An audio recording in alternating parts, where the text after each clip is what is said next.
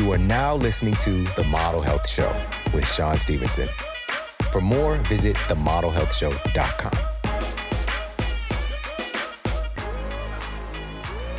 Welcome to The Model Health Show. This is fitness and nutrition expert Sean Stevenson, and I'm so grateful for you tuning in with me today. I'm pumped about this episode. This is the education that I wish I would have received in my university nutrition and biology classes. In learning truly how our metabolism actually works. How does the process of fat loss actually work? How does it happen? Where does fat go when you lose it? Does it go to another dimension? Is it going to the multiverse? Do we need Ant-Man to help us to figure all this stuff out? We're going to dive into that today and so much more. So we're going to take you through the process of metabolism, the process of fat loss. Just a very rudimentary understanding of it, but it's going to put so much power into your hands to truly know how the process works. And also, we're going to dive into specific nutrients and foods that actually assist in the enzymes and the hormones involved in the fat loss process. The very first thing to understand right out of the gate is, what are we actually dealing with here when we're talking about, quote, burning fat? What are we dealing with here? So often in our society today, we're trying to target and to get rid of something that we don't even understand what it is. We don't even know what it is that we're trying to, quote, get rid of. And so the first thing that I want to share with you, and this is a very important understanding, is that body fat itself, your fat, is an organ. All right, body fat is an organ. We tend to think about it like it's just scattered droplets of stuff throughout our body, scattered droplets of unhappiness, sometimes scattered throughout our bodies. But it really, your fat cells and your fat cell communities, which we're going to talk about, they work together as an organ. Much like your skin is an organ that really spreads and moves throughout your body and is a big part of your nervous system, your body fat is a huge part of your endocrine system. All right, it works together much like an organ. Your body fat releases hormones and other substances to regulate your body's metabolism by communicating with other organs and tissues, such as your liver, your pancreas, your muscles. And this introduces a critical but overlooked point in how this process actually works, in that your body fat itself is largely responsible for regulating your metabolism. Your body fat itself is largely responsible for whether it's, quote, burning itself. All right. So your body fat can function kind of like a stuntman, I guess, lighting itself on fire. All right. But again, it's much more dynamic than that. But it's just the point that I want to bring forth is that your body fat itself is a major player in your endocrine system and regulating hormones and the communication with all your fat loss and fat storage related hormones and neurotransmitters and neuropeptides. It's this beautiful dynamic web, this beautiful dynamic picture. And we're going to continue to unpack what that is. Now, there are different types of fat cell communities, just like any kind of civilization. There's different communities. All right. You've got your suburban, you got your urban, you got your country community. There's all kinds of communities. Just like with our body fat, there are certain body fat cell communities. But first, let's unpack a little bit about the individual in the fat cell community, which is the fat cell itself. The fat cell itself, it's called a fat cell because of its uncanny ability to store fat. You guessed it, fat. And fat cells can actually expand their volume more than 1,000 times their size. All right, when we're born, we have a certain amount of fat cells kind of in our cards, in our genetic destiny. And as we go through childhood and adolescence, and once we get to the age of about 20, the number of body fat cells that you have are just about the same number that you're going to have throughout your lifetime. All right, I know this sounds crazy because we think that we're growing and building more fat, creating more fat cells. But what's really happening is the fat cells themselves are just getting more filled with contents. And again, it can expand over 1,000 times its size. All right, so these fat cells are like some hefty cinch sacks. All right, they're like Santa's sack. All right, you know, Santa can stuff that sack full of gifts. All right, so it just expands. Just thinking about a couple Christmas movies. Shout out to Christmas. All right. So that's what's really happening when we're talking about gaining weight and, quote, growing fatter or growing fat. It's not the fact that we're just starting to haphazardly create more body fat cells, which that is possible, and we'll talk a little bit more about that. But more often, we're talking about the fat cells themselves becoming filled with more and more storage, more and more energy, right? More and more potential energy to be used and packed away for a rainy day, because that's what the fat cells are designed to do. It's an incredible evolutionary adaptation that humans have developed that really enabled us to make it this far and to become the people that we are today. It's thanks in large part to our incredible fat. But we see fat as the enemy. But fat has enabled us to survive when food isn't around.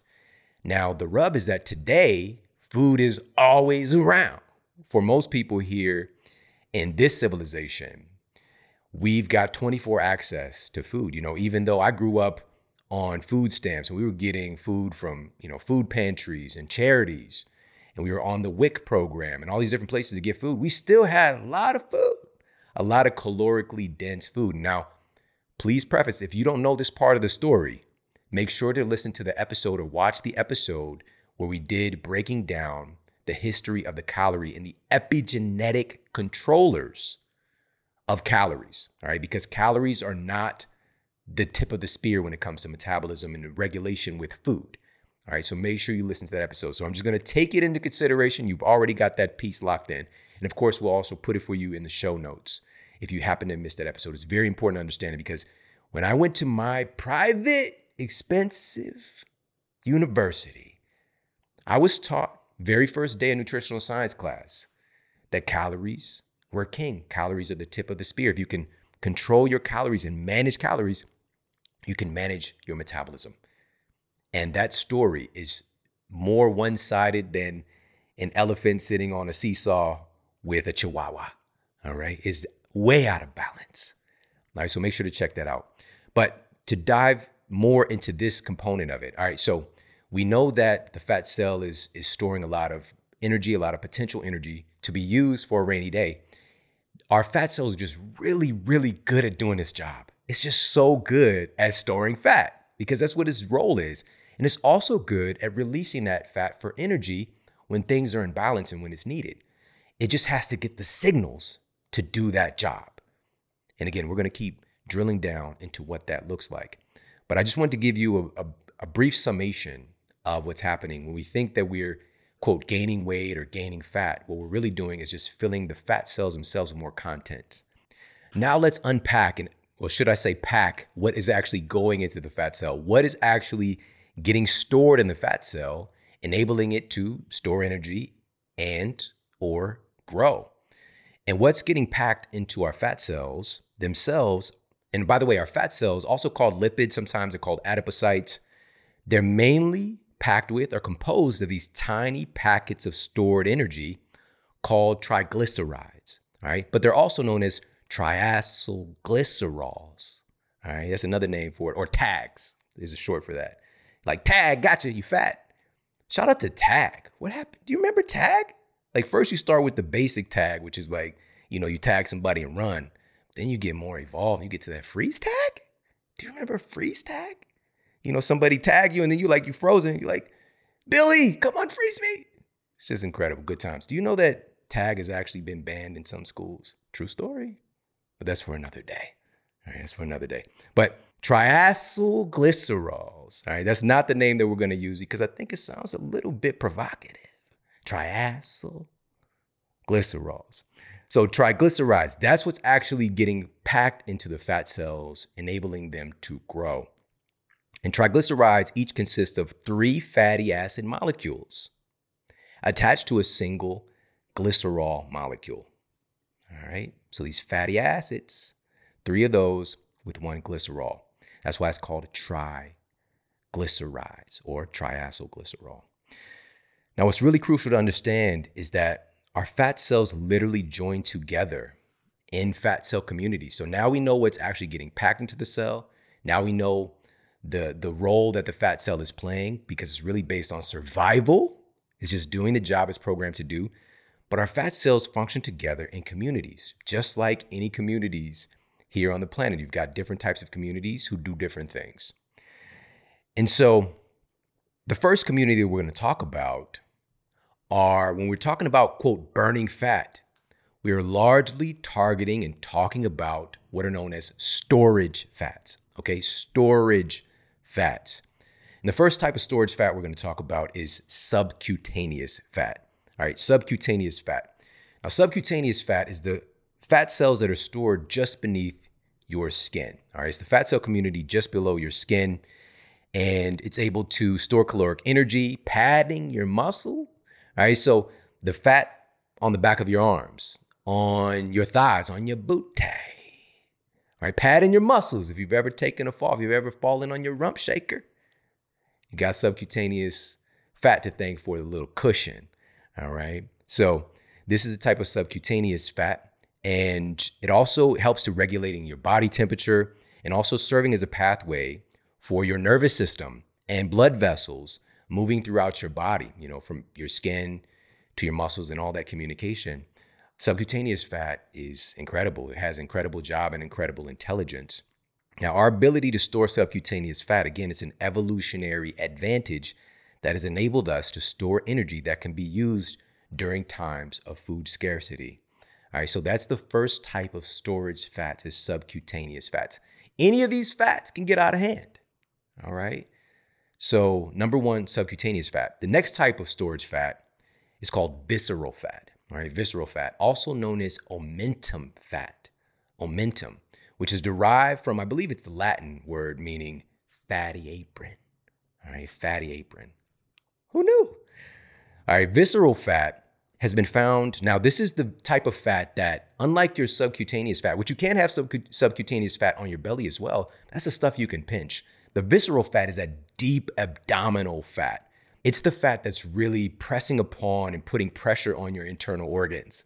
All right, so it's like really cramming up space with your guts, with your pancreas, with your liver, that deep abdominal fat. And the most important piece here that I want to talk about with visceral fat is that it's been found to contribute most often of the different types of fat cell communities that we're talking about.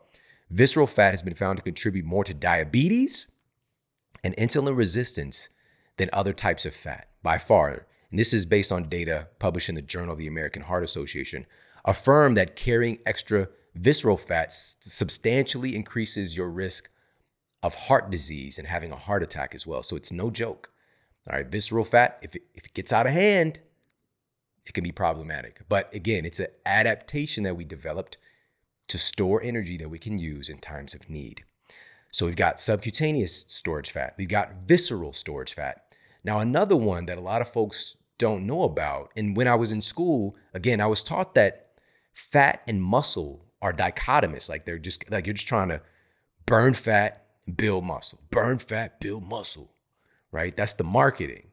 So you're led to believe that these two things are dichotomous, but they're really intersecting, but they're really attached, but they're really working together. And this is highlighted perfectly in this next type of storage fat, which is called intramuscular fat. All right, intramuscular fat. This is our third major type of storage fat. Intramuscular fat is used as on-site energy by your muscles for you to do basic movements. So even when I just moved my arms just now, thank you, intramuscular fat. It's being used as on-site energy to move our bodies. It can also really act as your muscle's right-hand man. And seemingly though, this fat, even though it's kind of a right-hand man, it can get backup dancer syndrome too. It can want to steal the show a little bit. And shout out to the background dancers who made it. They hooked up with the lead artist. Shout out to Chris Judd. What happened to Chris Judd? He married J-Lo. Like Kevin Federline. Kevin, where are you, man? I hope you're all right. He locked up Britney. All right. He's backup dancer, made it to the foreground. All right. So this muscle can try to steal the show as well. And boy, they stole the show for a minute there. But again, this type of fat is also incredibly valuable and helpful when it's in balance. Now, researchers at the Boston University School of Medicine affirm that notable increases in intramuscular fat lead to measurable decreases in insulin sensitivity. All right, this is bad news. When we get into how this process of fat loss is actually working, in the conversation of insulin coming into it, you're going to understand more why this is problematic. All right, so intramuscular fat, same thing. If we're storing too much energy there and that muscle is becoming abnormally functional, we can start to run into some overall problems with our metabolism. All right, now to summarize, the 3 previous fat cell communities that we covered, subcutaneous, visceral, and intramuscular, are all fat communities that store energy. They store energy. And they're all in a class called white adipose tissue. All right, white adipose tissue, or what? All right, whereas when we get to our next community that we're going to talk about, you're going to learn about a type of thermogenic fat cell community that doesn't store fat, it actually burns it. And that fat that's really become headlined news today is brown fat, or brown adipose tissue, or BAT fat. In the dark of the night. Sorry, somebody hit the bat signal. All right, now, brown fat is actually the subject of many studies right now because of its profound impact that it has on our metabolism. It's one of these evolutionary adaptations. Babies have a lot higher ratio of brown adipose tissue because it helps to really insulate the body, regulate temperature, and protect against hypothermia. All right, keeping us nice and warm and cozy. But as we get older, our ratio of brown fat diminishes. Again, this is a type of fat that burns fat for energy.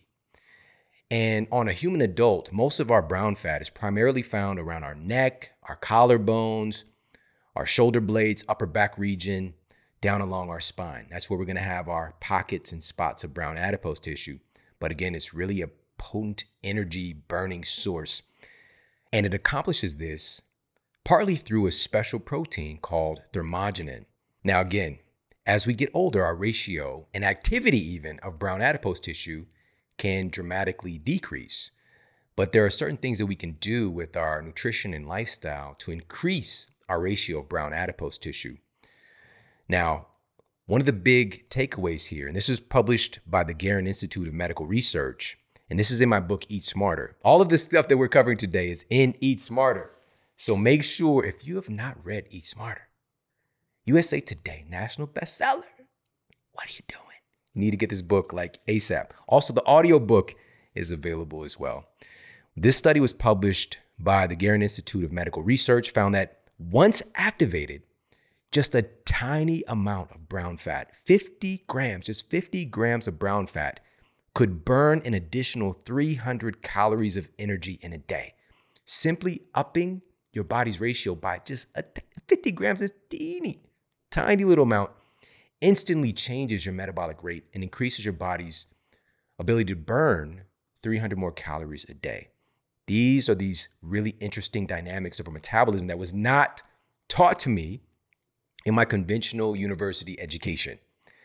And also, how can we actually influence our brown fat ratios? How can we influence the activity of our brown fat? And these are simply things that were not taught to me. And one of the most powerful takeaways about brown adipose tissue is the fact that it's brown. The reason that it's brown is that it's so dense in mitochondria. It's so dense in mitochondria, which is really an end point for this process of fat oxidation, or quote, fat burning, which we're going to talk about more. But I want to give you the heads up that brown adipose tissue is so dense in that end destination where fat is actually getting burned. It's one of the things that makes it really remarkable. All right, so that's another fat cell community. And we're going to share one more here on this angle of potential of what this fat cell community is actually doing. This one's a little bit different. And this fat cell community is a variable fat. It's a variable fat that can actually do different things. And it's called beige fat. All right, beige fat. Now, beige fat is the answer to the question, what if my white fat could get a tan? What if it could become a little bit more brown and do some different things, do some of the jobs that brown fat does? And beige fat is fascinating in that it actually appears to have the flexibility to act like either brown fat or white fat. All right, so it's flexible. It has that ability to pivot between two things, like Van Damme hitting that split. All right, it's able to do that, to bridge that, to have that flexibility and variability. According to scientists at Georgia State University, beige fat has potent potential to fight obesity in much the same way as brown fat by burning fuel rather than storing it. But beige fat is genetically distinct from brown fat. Brown fat cells are born from stem cell precursors that also produce muscle cells. Beige fat, on the other hand, forms within deposits of white fat cells from beige cell precursors. All right, now again, this is coming directly out of Eat Smarter. And there are certain things that we can do with our nutrition and our lifestyle that influence the browning of these beige fat cells and also the activity of our brown fat, which we're going to get to a little bit later in the show. But first, we've got to understand how this process of fat loss actually works. But to understand that piece, we've first got to understand how the fat is getting stored in the fat cell in the first place. Now, a lot of folks don't realize this, but the average lean adult male stores about 130,000 calories in fat on their frame. All right, 130,000 calories in fat stored on the average lean adult male. And that is enough energy to sustain life for the average person for approximately 65 days. All right, 65 days. Now, excessive fat storage obviously can be unhealthy. It can be problematic. This can bump into issues with, performance and with confidence and all these other aspects of psychology that come into play. But most importantly, we're talking about health and having that foundation of health. Seeking to be healthier can have an outpicturing of changes to our body composition and the things that we would kind of attribute towards having a healthy physical culture. Now, with that said, once we start to venture into obesity, we'll be storing hundreds of thousands more calories and fat on our frame. Tremendous amounts of energy. And again, an average adult male, that's 65 days of energy. Just imagine how much energy is stored once we venture into that domain. And, coming up from the environment that I lived in, most of my family was obese. And this is just what was a norm coming from where I'm from. And part of the reason that I do this work that I do is that I love my family and there's so many good people. We just didn't know. We didn't have this education. We didn't know how any of this stuff worked. The distance of our knowledge would range from our eyes to the television screen telling us to do a Slim Fast shake if we want to lose weight. All right. Shake for breakfast, one for lunch, and a sensible dinner. What is sensible? What does that even mean? Sensible for who? There's a lot less sensibility today. All right. But that's the scope of our education. We don't understand how these processes work. And I want to empower people to understand how our bodies work and how powerful food is at driving and controlling these processes. And so this brings into the conversation that we had with biochemist Dr. Sylvia Tara, who was on the show, and we'll put her episode in the show notes a while back. And she talked about thinking about your body's use of energy, of storage of fat, just like we think about money. And just as currency is used for every exchange in our economy, energy is needed for every transaction in our bodies. Now, when we put food into our system, we instantly get some instant glucose cash on hand. All right, we got some instant currency, some glucose cash on hand, and it's in our bloodstream for easy access to get to it easily and quickly to run processes, to pay for metabolic things to happen. All right, your metabolic Gucci store, your metabolic Target, all right, is getting paid off when that food comes in, instant glucose cash on hand. Now, an excess of glucose, however, is not safe to be having around on hand. It's sort of like you're suddenly acting like you're Floyd Money Mayweather carrying around a briefcase of racks. Are you carrying those racks around unnecessarily and you don't got the bodyguards? You don't need all that money. You get robbed. All right? So you need to store some of that glucose cash when an abundance of glucose comes into the body. And it's also if we're talking about biology, having so much, quote, sugar in our bloodstream, having a tremendous amount of glucose in our bloodstream is dangerous.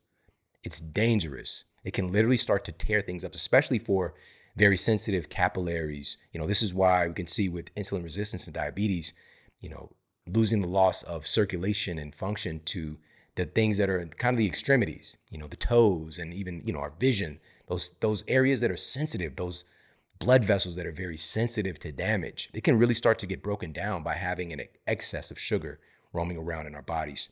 And so storing that excess is a high priority of the body. So we got glucose cash on hand, but when there's an abundance, your body actually deposits that excess in your internal checking account in the form of glycogen in your muscles and liver. All right, so this is your body's metabolic checking account. And if you need it, you can still access it relatively quickly.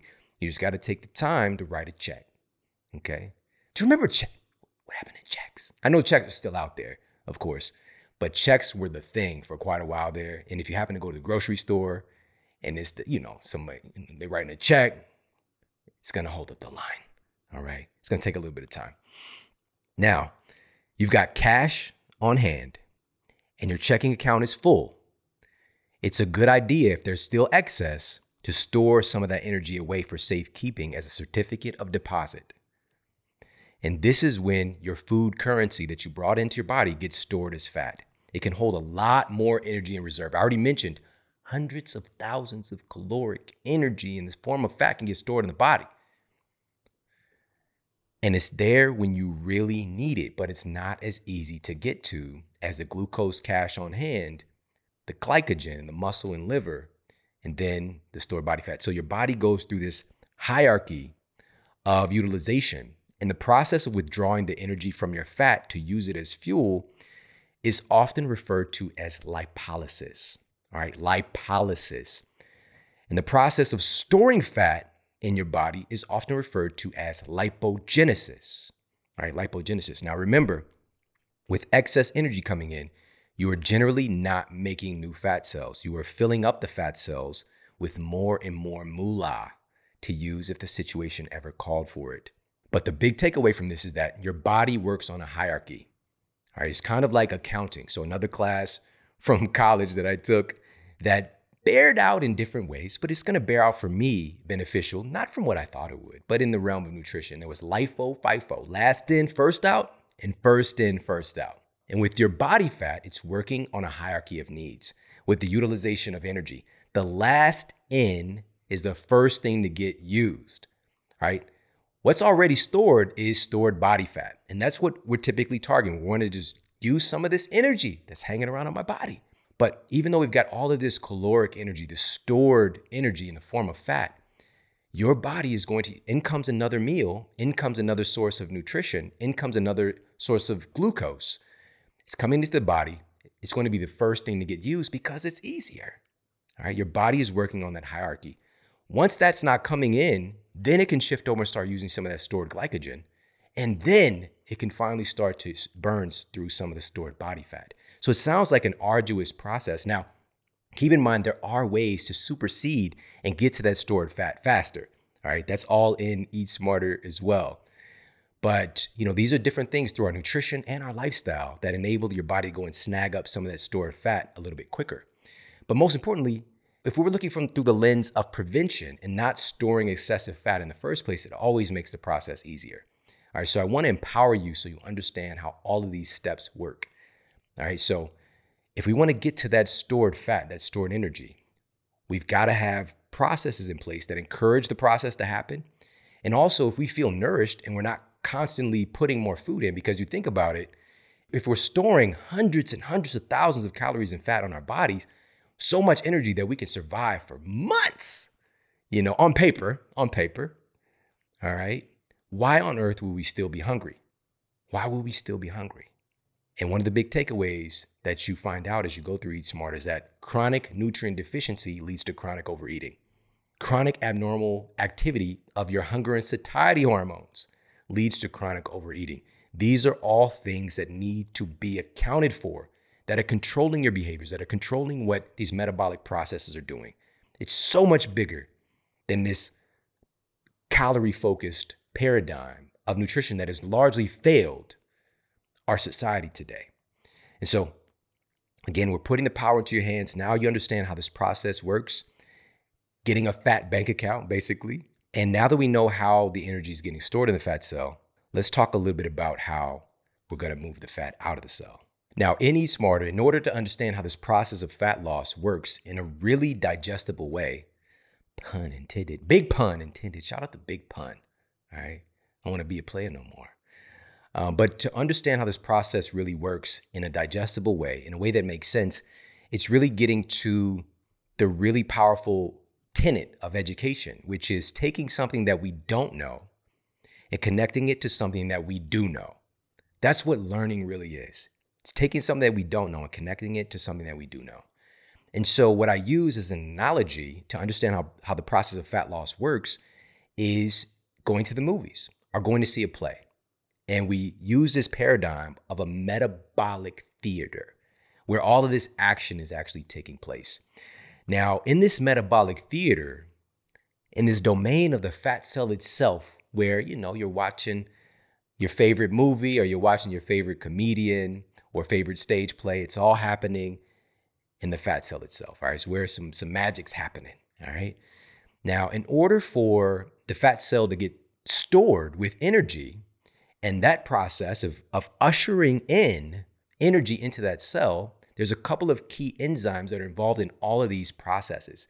So we talked about the process of what actually constitutes the stuff that fat cells getting stored with, right? Which is the triglycerides, all right? 3 fatty acids combined with 1 glycerol.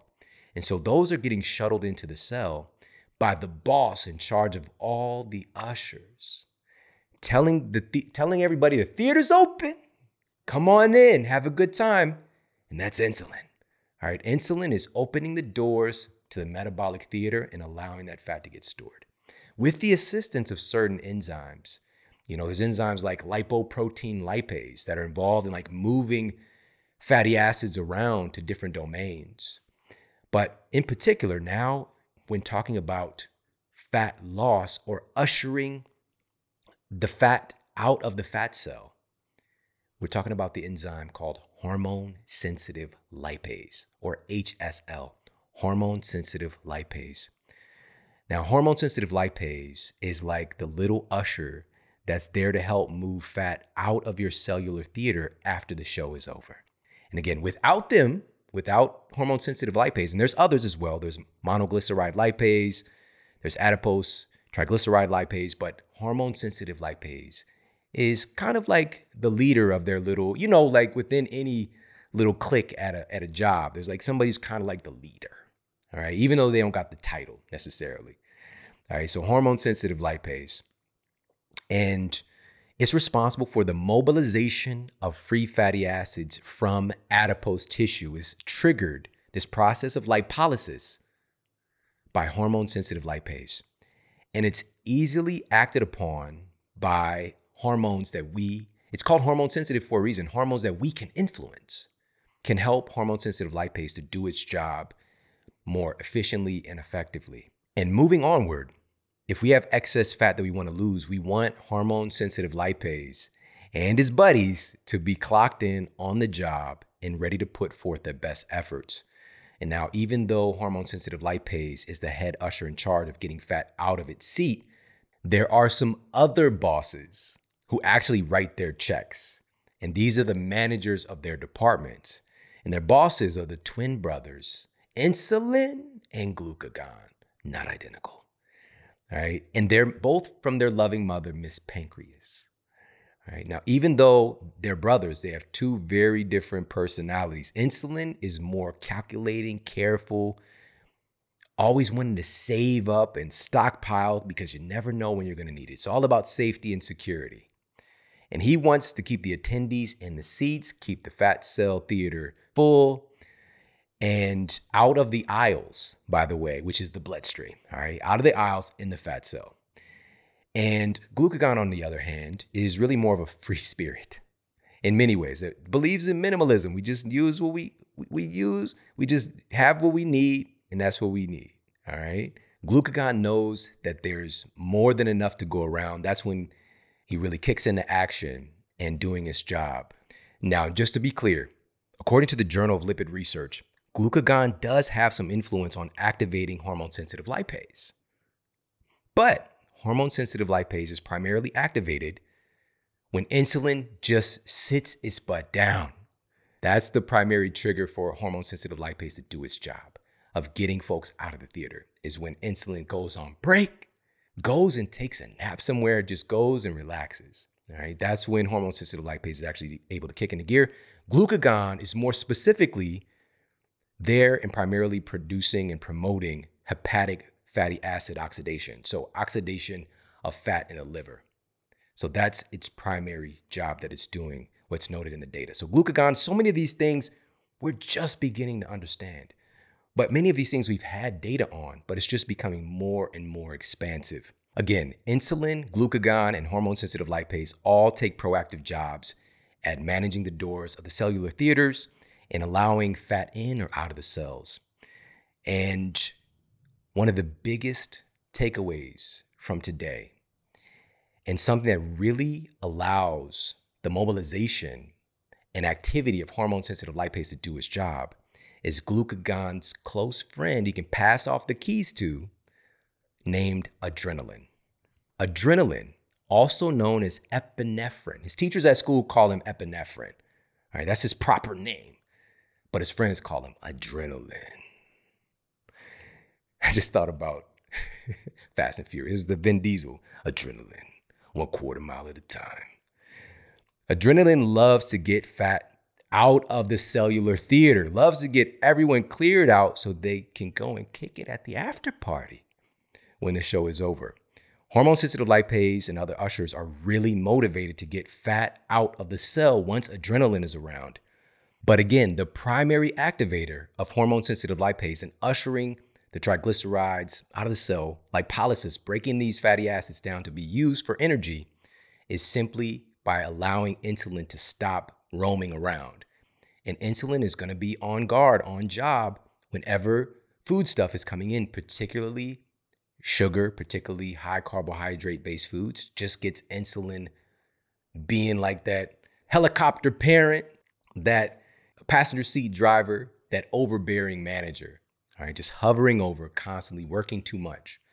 So as we move away and to employ some of these practices that we'll talk about, and also again, much more in depth and Eat Smarter. Even this cellular theater is much more in depth we talk about in the book, but I'm just giving you the rudimentary understanding of how this process is working. Okay, now that hormone-sensitive lipase is able to do its job, adrenaline is able to trigger and support doing this job, which again, adrenaline, AKA norepinephrine, we think of it as just in this terms of being this, quote, stress hormone.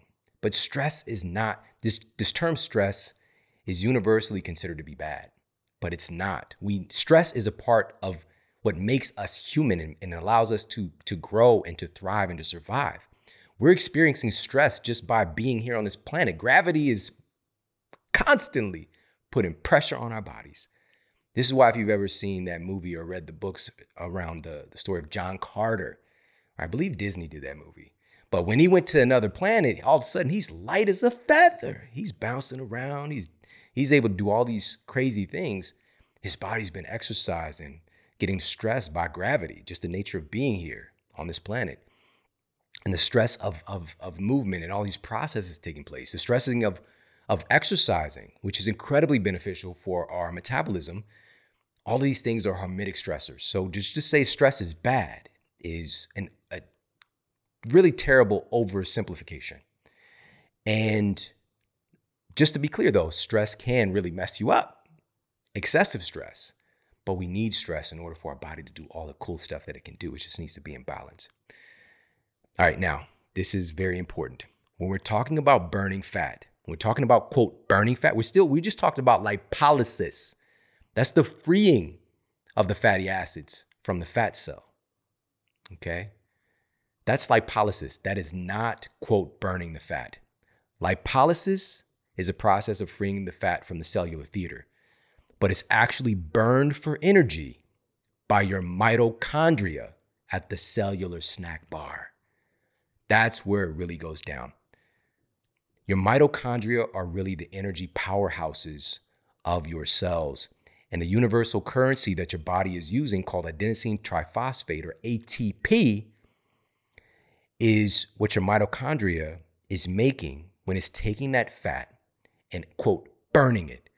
That end destination of the fat being freed from the cell, the free fatty acids being freed, and actually leaving our system, quote, burning fat, happens in the mitochondria. It's a process called beta oxidation, all right?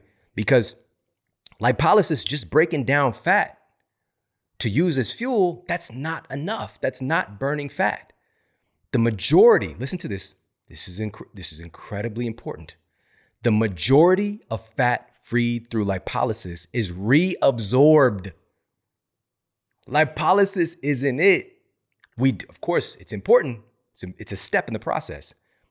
A study published in Endocrinology and Metabolism covered that 70% of released fatty acids are reabsorbed.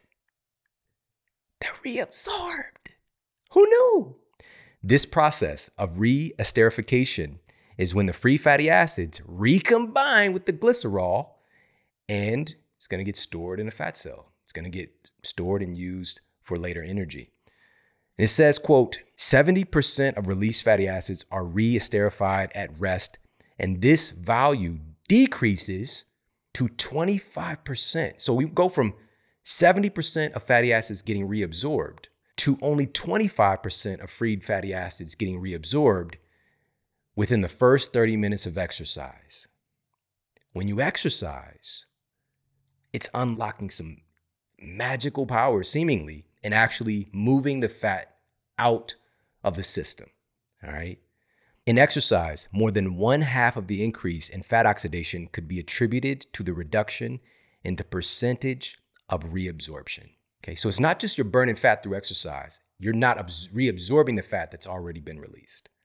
So I hope that makes sense.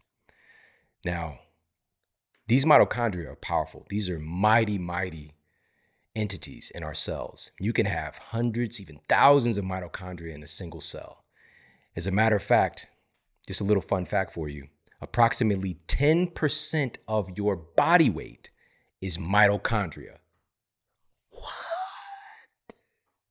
All right, that's a tweetable right there. That's a tweetable. Your mighty, mighty mitochondria. And truly, a big part of this process is supporting the function of these metabolic Biggie Smalls. These metabolic Biggie Smalls are a huge key to supporting your cellular theater.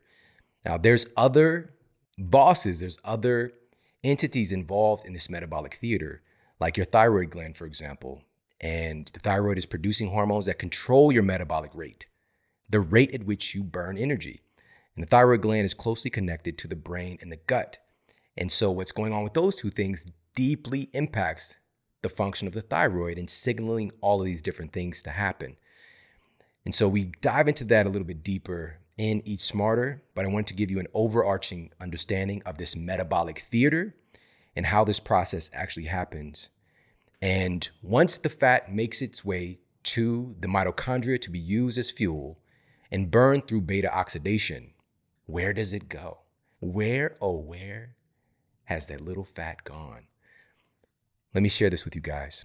I think the closest approximation that people can think about, just rationally what we kind of see in the world, and thinking about fat being evicted from our bodies is through the appearance of sweat.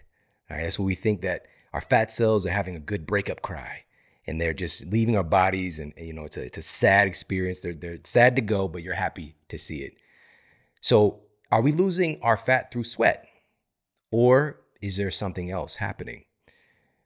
As mentioned, when we attempt to, quote, lose fat, what we're really attempting to do is to metabolize these triglycerides. And triglycerides are comprised of just 3 types of very simple atoms, all right? 3 types of atoms: carbon, hydrogen, and oxygen. Again, triglycerides are comprised of 3 types of atoms: carbon, hydrogen, and oxygen. And triglycerides can only be broken down by unlocking these atoms through the process of oxidation. Now, here's how fat is able to vanish into thin air. A peer-reviewed study published in the BMJ, where scientists decided to follow the path of these 3 atoms as they are leaving the body. They discovered that when 10 kilograms of fat is oxidized, 8.4 kilograms of that fat is excreted as carbon dioxide via the lungs, while just 1.6 kilograms was released as water. So in other words, approximately 84% of the fat you lose is eliminated through your breath when you breathe out. And only about 16% of the fat you lose is through sweat, urine, and other fluids, even tears from your eyes. It's a little bit of fat leaving. These calculations revealed that the lungs are the primary excretory organ for fat. Plus, if that weren't enough, the researchers estimate that about 1/3 of the weight loss happens as you breathe during a full night of sleep. Okay, so most of the fat, how it's vanishing into thin air, literally is because we're breathing it out. This doesn't mean that breathing faster, doing the breath of fire, the chaotic breathing is going to help you to burn more fat. That's not what it's about. That's just an endpoint. It's the door leaving the body. That's all that is. All of this stuff has to happen beforehand, which largely relates to our nutrition and our lifestyle. So now that we have a really good rudimentary understanding of how the process of fat loss works, how our cellular theater is functioning, how we have different fat cell communities, how our fat cells are getting stored in the first place, now we're going to cover some of the specific foods and nutrients and a way of eating. We'll start with that first, that supports this fat loss process, that supports your fat loss related hormones and enzymes. But one of the most overarching nutrition principles is seen in the data, which is to simply keep insulin in balance. Again, that's when everything is kicking into gear. The enzymes that do all these cool processes of fat metabolism, kicking it off, happens when insulin can sit down, relax, and take a break. So knowing that insulin is largely triggered by carbohydrate intake and sugar, not that carbohydrates are bad.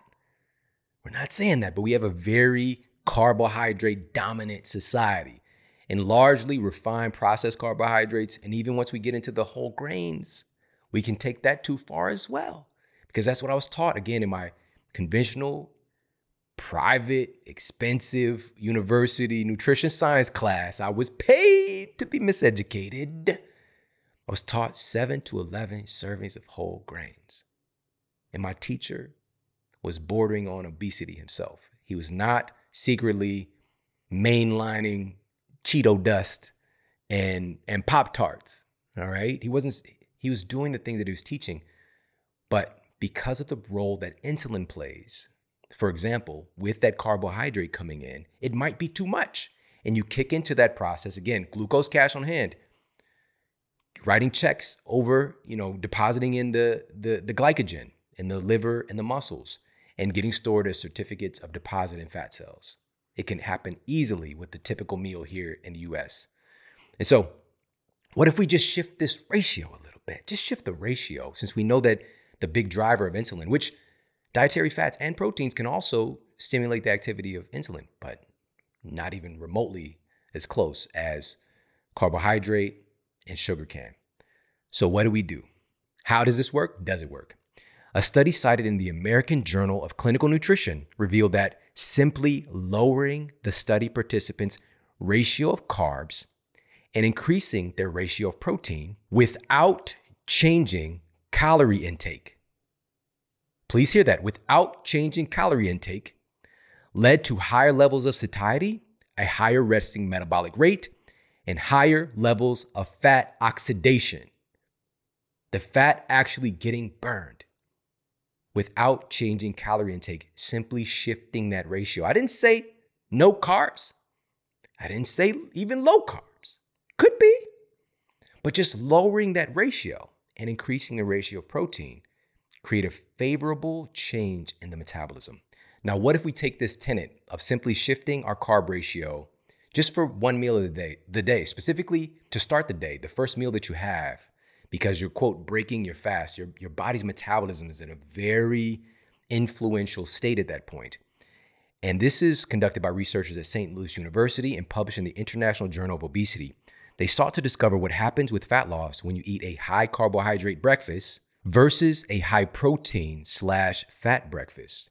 when the calorie count of the meals are exactly the same. They stay the same, but just talking about the main macronutrient coming in.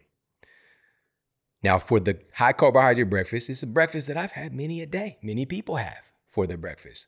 Bagel. Of course, you might be like, well, it's not a high quality carbohydrate. Even if it's a whole grain bagel, we can get into nuance about this, but this is what's used in the study. And then for the high protein / high fat breakfast, it was eggs. Now, the researchers did have the study participants to decrease their overall caloric intake by 1,000 calories a day in this study, but had different people use different macronutrient ratios just for their first meal. And here's what they found after an 8-week study period. Even though the calories on the diets were the same, the study participants in the lower carb breakfast group showed a 61% greater reduction in body mass index, a 65% greater weight loss, a 34% greater reduction in waist circumference, and a 16% greater reduction in body fat percentage. Actual fat loss. Calories the same, changing that macronutrient ratio, which influences insulin, which influences hormone-sensitive lipase and glucagon and all the things we're talking about. This is a tenet that we can take advantage of.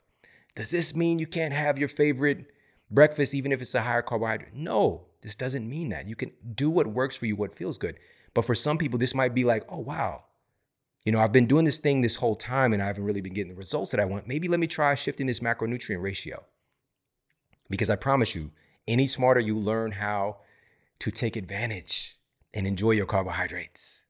It's just how you do it. It's not just what you do, it's how you do it.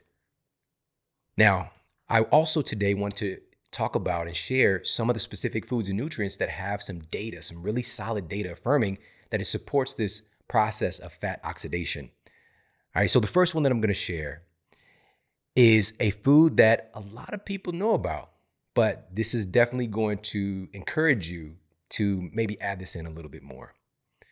Foods that influence the genes themselves, that literally control these processes of metabolism, are truly remarkable. So we're talking about the genetic programs controlling what insulin does, controlling what hormone-sensitive lipase does, controlling what thyroid hormone does, controlling what insulin does, controlling what, did I say insulin twice? Who knows? It matters if I say it twice because it's twice as nice. Insulin is important. But adrenaline, determining what all of our hormones related to our metabolism are actually doing, can be really powerful. One of these remarkable foods seen in the research are blueberries. Researchers at the University of Michigan published data finding that blueberry intake can potentially affect genes related to fat burning. And a study published in the Journal of Nutrition showed that the consumption of blueberries was able to reduce insulin resistance in study participants. Now, keep in mind, a consistent sign of insulin resistance is carrying around more visceral fat. This hyper-emphasizes your body when you're insulin resistant to get that sugar out your bloodstream because the insulin is not communing with the fat cells properly and getting it out of the bloodstream.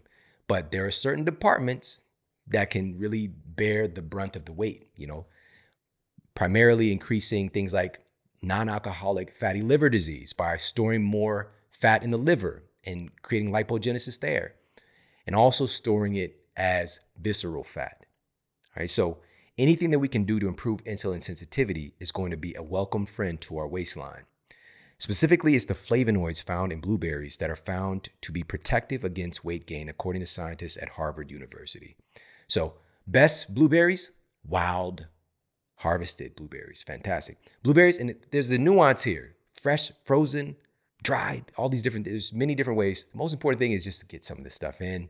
Frozen is great because some nutrients are retained even better, while you do lose some other things, so it just depends. Fresh or frozen. Fresh, obviously, you could use it as a snack. You can use it in different dishes. Frozen is great for smoothies and, snacks and things like that. The list goes on and on. So many different ways to utilize blueberries, all right? But that's one of those simple, easy things to add in. A couple berries a day can keep the fat genes at bay. Next up on our list of specific foods and nutrients that have clinically proven benefits on these dynamic processes of fat loss is one that you might not have heard about before. but I've been enjoying this for many, many years. I've talked about it on the show a couple of times, but not nearly enough. And especially now, like I've really been utilizing it on a really regular basis. I love this. And I think part of it is the name's pretty weird. All right. It's called Pu'er. All right. Pu'er. Pu'er is the name of this historic tea. It's been utilized for thousands of years. And it's such a storied history, but it's a long renowned tea, fermented tea, that is one of the weirdest same name things around, along with things like muffin tops. Eggos came out with muffin tops. What? Why would you do that? Wet bottom pie? Have you ever had a wet bottom pie? And nips. Have you ever had nips? Butter rum candy, guys. Butter rum candies. So it has that strange name, but just really remarkable. And I'm so excited to share this with you guys because every chance I get, I want to talk about this really fantastic tea. So Pu'er is a fermented tea with a storied history of use within regions in and around China. And today it's really well respected and researched for its profound benefits on metabolism and overall health. According to a study published in the journal Phytonutrient Research, Pu'er is one of the rare nutrient sources that has a direct, significant influence on the enzyme that unlocks your fat cells to be utilized as fuel, hormone-sensitive lipase. This is one of the few foods and nutrient sources we know has a positive effect on hormone-sensitive lipase. This is no joke. Pu'er is fantastic. Pu'er is also effective because it's been found clinically to support the breakdown of stored fat, but also support the protection of muscle mass. And this was documented in a recent study featured in Clinical Interventions in Aging. With its concentration of polyphenols, right, this is one of the remarkable things, and it has such a ratio of polyphenols. It might be just the most remarkable source of polyphenols you're going to find in any tea, specifically for supporting healthy gut flora. So that's one of the things that's well noted to do. And your microbiome has a huge role in our overall process of metabolism, as we talked about on many episodes of the show, but it's hitting on these different notes, literally affecting the enzyme responsible for the breakdown of stored fat and supporting the microbiome. Now, the Pu'er that I use is from a patented cold extraction technology. So it's actually retaining the bioactive compounds in the tea that enable your body to do all of this cool stuff. And it's a process that intelligently extracts the antioxidants and phytonutrients and preserves them in bioavailable form and making sure that they're actually present when you have this incredible tea. And it's also wild harvested, which I love so much because these are truly wild foods and they have components and nutrients, adaptogenic properties, because these plants have had to adapt and survive without human intervention. So they're truly they have so much remarkable lineage inside of the food. It's just like, and you get to take that on. It's just so remarkable. And it's in these easy to use tea crystals that you just pour it into water. There's no brewing involved. You don't have to wait. It's this incredible patented cold extraction technology that makes this possible. And it's also triple screened for some of the highest levels of purity that you're going to find on any product. It's tested for pesticides, heavy metals, toxic molds that are common in teas. And the tea that I drink is called Peak Tea. That's PIQUE-T. Just go to peaktea.com/model and use the code MODEL. I've been having this tea for a long time. I finally connected with them and I was like, listen, I want to get you guys to my audience. I love this stuff. Let's do something. And they agreed that they're going to give you 5% off your first order plus free shipping when you purchase any of the cool bundles that they have, because they've got over 20 different delicious award-winning teas. Like, this is out of this world incredible. So go to peaktea.com/model. That's PIQUETEA.com/model. Use the code MODEL at checkout to get 5% off your first order plus free shipping when you purchase a bundle. All right. So Pu'er is incredible. It's one of my favorite things at Peak Tea. Definitely check it out. All right. Now, another one of these powerful food sources of nutrition that help to manage these metabolic processes is something else that you're going to be familiar with, but we're going to dive a little bit deeper, and it's salt. Salt. As you'll recall, the pancreatic hormone glucagon promotes lipolysis by opening up the cellular doors to release stored fat for use as fuel, specifically really assisting in that process with the liver. Recent data affirms that sodium aids in the performance of glucagon. You want glucagon to be able to do its job intelligently. And salt also influences the action of leptin, adrenaline, and thyroid hormone. You need salt for all of these things to do their jobs. It's incredibly important, but it's been demonized. And we'll talk a little bit about why, but a meta-analysis published in the Cochrane database of systematic reviews uncovered that study participants placed on a low sodium diet did have slightly lower blood pressure in the short term. That's what we think about when we think about sodium, we think about salt. But they found that over time, the restricted sodium actually led to elevated triglycerides, the thing we're trying to eliminate if we're talking about weight loss, elevated stress hormones, and accordingly, elevated blood pressure. Short term, reduced blood pressure. Long term, created some problems. So we need to be much more aware and conscientious in our management of salt. And I'm not advocating for a high salt diet. I'm just saying that we need enough of the right kinds of salt, high quality salts, because according to the Journal of the American College of Nutrition, they estimate that at least 77% of the salt intake in the American diet comes from processed foods and not what you're adding from your salt shaker. This is primarily from low quality, heavily refined salt that typically contains additives like anti-caking agents, etc. And it's devoid of all other naturally occurring micronutrients and doesn't have the long history of use that real salts have. All right. So there's a lot of folks know about Celtic salt and Himalayan salt and Black Hawaiian salt and real salt. There's so many cool salts to utilize. You need salt. We need higher quality salt. We need to move away from the processed foods that contain this low quality salt. Another important nutrient adjunct for improving this metabolic process when we're talking about, quote, burning fat. This one's going to be easy, but are you doing it? Water. A peer-reviewed study published in the journal Obesity found that drinking adequate amounts of water can itself trigger lipolysis, aka the release of stored body fat. Water. You sweet, wet, never mind. And if that didn't perk up your ears enough, another study published in the Journal of Clinical Endocrinology and Metabolism found that drinking water can also increase your metabolic rate through a process called water-induced thermogenesis.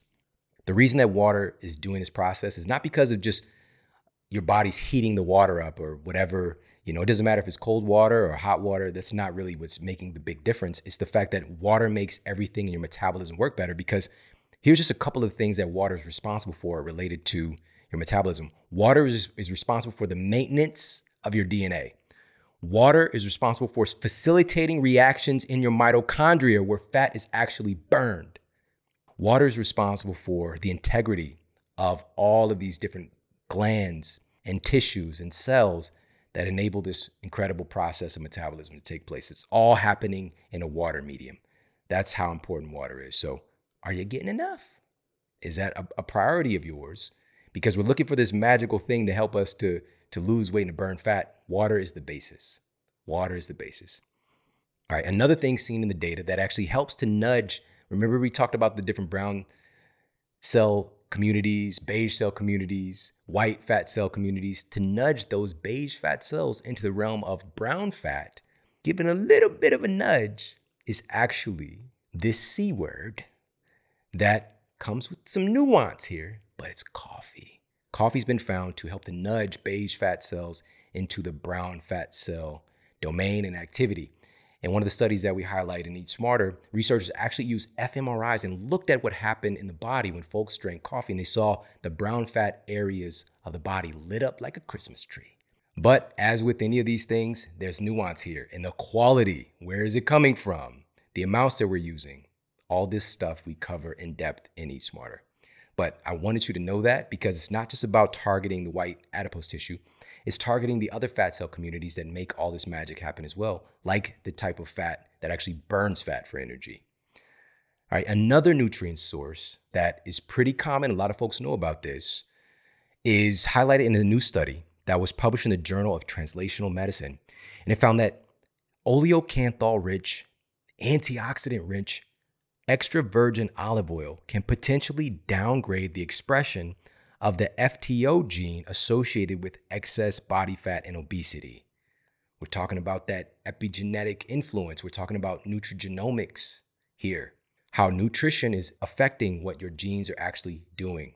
Nutrigenetics, all of these things come into play here.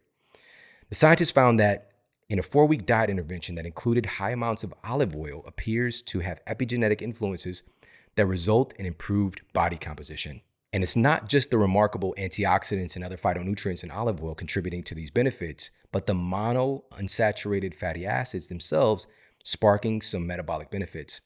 A meta-analysis of 24 studies found that a diet rich in monounsaturated healthy fats from whole food sources was able to reduce blood glucose levels and improve insulin sensitivity better than a standard low-fat carbohydrate diet for test subjects. Another study published in the International Journal of Obesity and Related Metabolic Disorders pitted a diet with a higher ratio of fats, specifically monounsaturated fats, head-to-head against a low-fat, high-carbohydrate diet for overweight test subjects for 18 months. The test subjects with the higher ratio of monounsaturated fats in their diet lost more weight, lost more body fat, and lost more inches off their waist than the low dietary fat group. In fact, in this study, the low dietary fat group actually gained in all those areas. Fat is a big player in our metabolism, healthy whole food-based fats.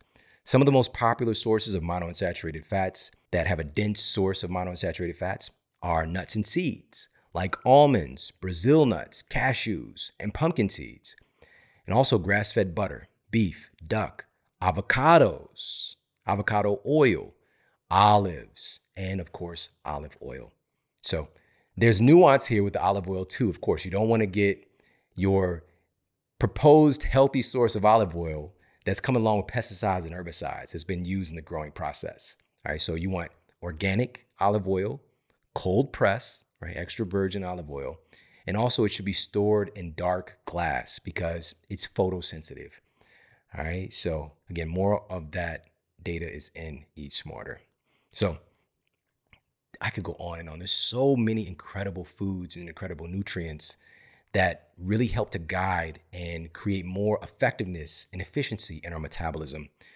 I'll share one more because this is something that I have on a regular. Actually, I've been sipping on this throughout the show. A micronutrient in ginger called zingerone is being heavily researched for its influence on body fat. Remember the enzyme that we've been talking about, hormone-sensitive lipase, responsible for ushering fatty acids out of the cells to be utilized. Now research has shown that zingerone in ginger is able to stimulate the activity of hormone-sensitive lipase and increase the breakdown of stored fat. Really, really remarkable stuff. Researchers discovered that compounds in ginger are able to substantially improve the ratio of blood fats and provide protection against non-alcoholic fatty liver disease. My other favorite tea, so I drink the fermented pu'er tea from Peak, and I also drink their ginger tea all the time as well. It's been so helpful, especially doing all the media that I've been doing for Eat Smarter and just, providing that help with the nice warmness while I'm doing interviews and just keeping my body balanced and feeling good, and also the digestive support that it provides, and just the list goes on and on. Again, they've got over 20 different award-winning patented cold extraction teas at Peak Tea. Go to peaktea.com/model. Use the code MODEL. You're going to get that hookup with a discount and also free shipping if you get any of their cool bundles. Again, there are so many other foods and nutrients to enjoy and to have incredible food experiences with, incredible beverages that provide real metabolic support and benefits. And that's what we really want. We want to support our metabolism, but it's really about supporting our health overall. So I hope that this episode has brought you a lot of value and understanding. And really a big tenet of health is diversity and bringing in new things, having a diverse spectrum of nutrition and not getting caught in a rut with our nutrition and changing things up and being able to add in things that really have a long-term history of use and also clinically proven benefits to support our metabolism. We can get our citizens and our families healthier, but it starts with education. So again, I hope that you got a lot of value out of this. If you did, please share this out with your friends and family on social media. Of course, you can tag me. I'm at Sean Model on Instagram and Twitter, and I'm at The Model Health Show on Facebook. And we've got some epic shows coming your way very, very soon. So make sure to stay tuned. Take care, have an amazing day, and I'll talk with you soon. And for more after the show, make sure to head over to themodelhealthshow.com. That's where you can find all of the show notes. You can find transcriptions, videos for each episode. And if you got a comment, you can leave me a comment there as well. And please make sure to head over to iTunes and leave us a rating to let everybody know that the show is awesome. And I appreciate that so much. And take care. I promise to keep giving you more powerful, empowering, great content to help you transform your life. Thanks for tuning in.